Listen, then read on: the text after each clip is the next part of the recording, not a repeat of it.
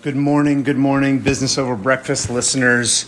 I hope you are enjoying this daily recording that I'm doing every morning or afternoon, depending on what the day looks like, about the business, building this business, entrepreneurship, salesmanship, and marketing. Basically, what are the growth engines behind your business? As an entrepreneur? Well, one of the things that I've been doing and that I mentioned in an earlier show this week is reading more books this year. I do enjoy reading. It's one of the key ways that I learn and pick up on other people's ideas. It's helpful for me since I can kind of get focused, zero in, begin a train of thought, and just pull on a thread as far as I can pull it, I guess. So one of the books that I read, the first book I read in 2021, Scientific Advertising by Claude Hopkins, written in 1923.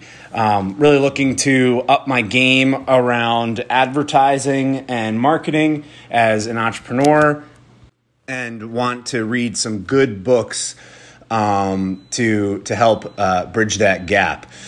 So one of the sections in this book, page 20, I'm going to end on the most important sentence. So bear with me. I'm going to read about 7 or 8 sentences, and the last one is the most important. The difference between advertising and personal salesmanship lies largely in personal contact.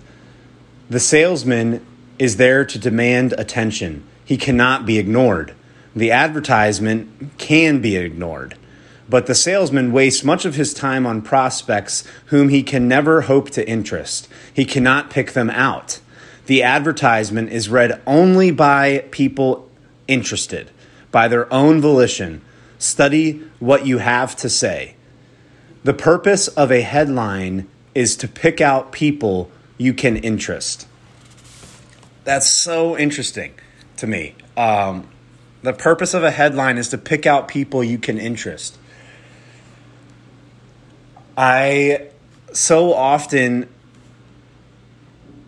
waste a lot of opportunity and time trying to be clever with headlines, whereas instead sometimes a simple, clear headline that basically says, if you are this is for you. If you fit this mold, this is for you, is so powerful. And as I think about marketing in 2021 and building good headlines, I'm going to try to simplify and make sure that I am targeting and calling out the right people. Headlines on ads are like headlines on new items. Nobody reads a whole newspaper. One is interested in financial news, one in political, one in society, one in cookery, one in sports. There are whole pages in any newspaper which we may never scan at all, yet other people might turn directly to those pages. That's so crazy. Headlines are so important in this crowded, busy, loud world that we live in. An effective headline can be the differentiator for your business, because the people who want to read what you're saying and want to do business with you, you have to be clear about calling them out. The other piece of that is learning who those people are and why they would want to read what you're reading, listen to what you're saying, anything like that. Engage with your salesperson.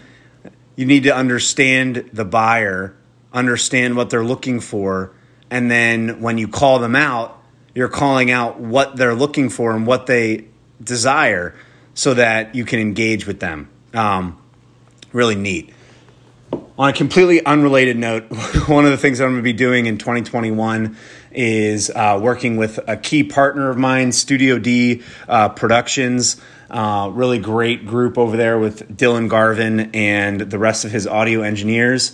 I'm going to be working with them to build out a series. I'm going to be hoping to do at least 2, hopefully 4 to 5 interviews with entrepreneurs and basically digesting what it is that makes their business great, why they want to be an entrepreneur, and then also how they think about sales and marketing.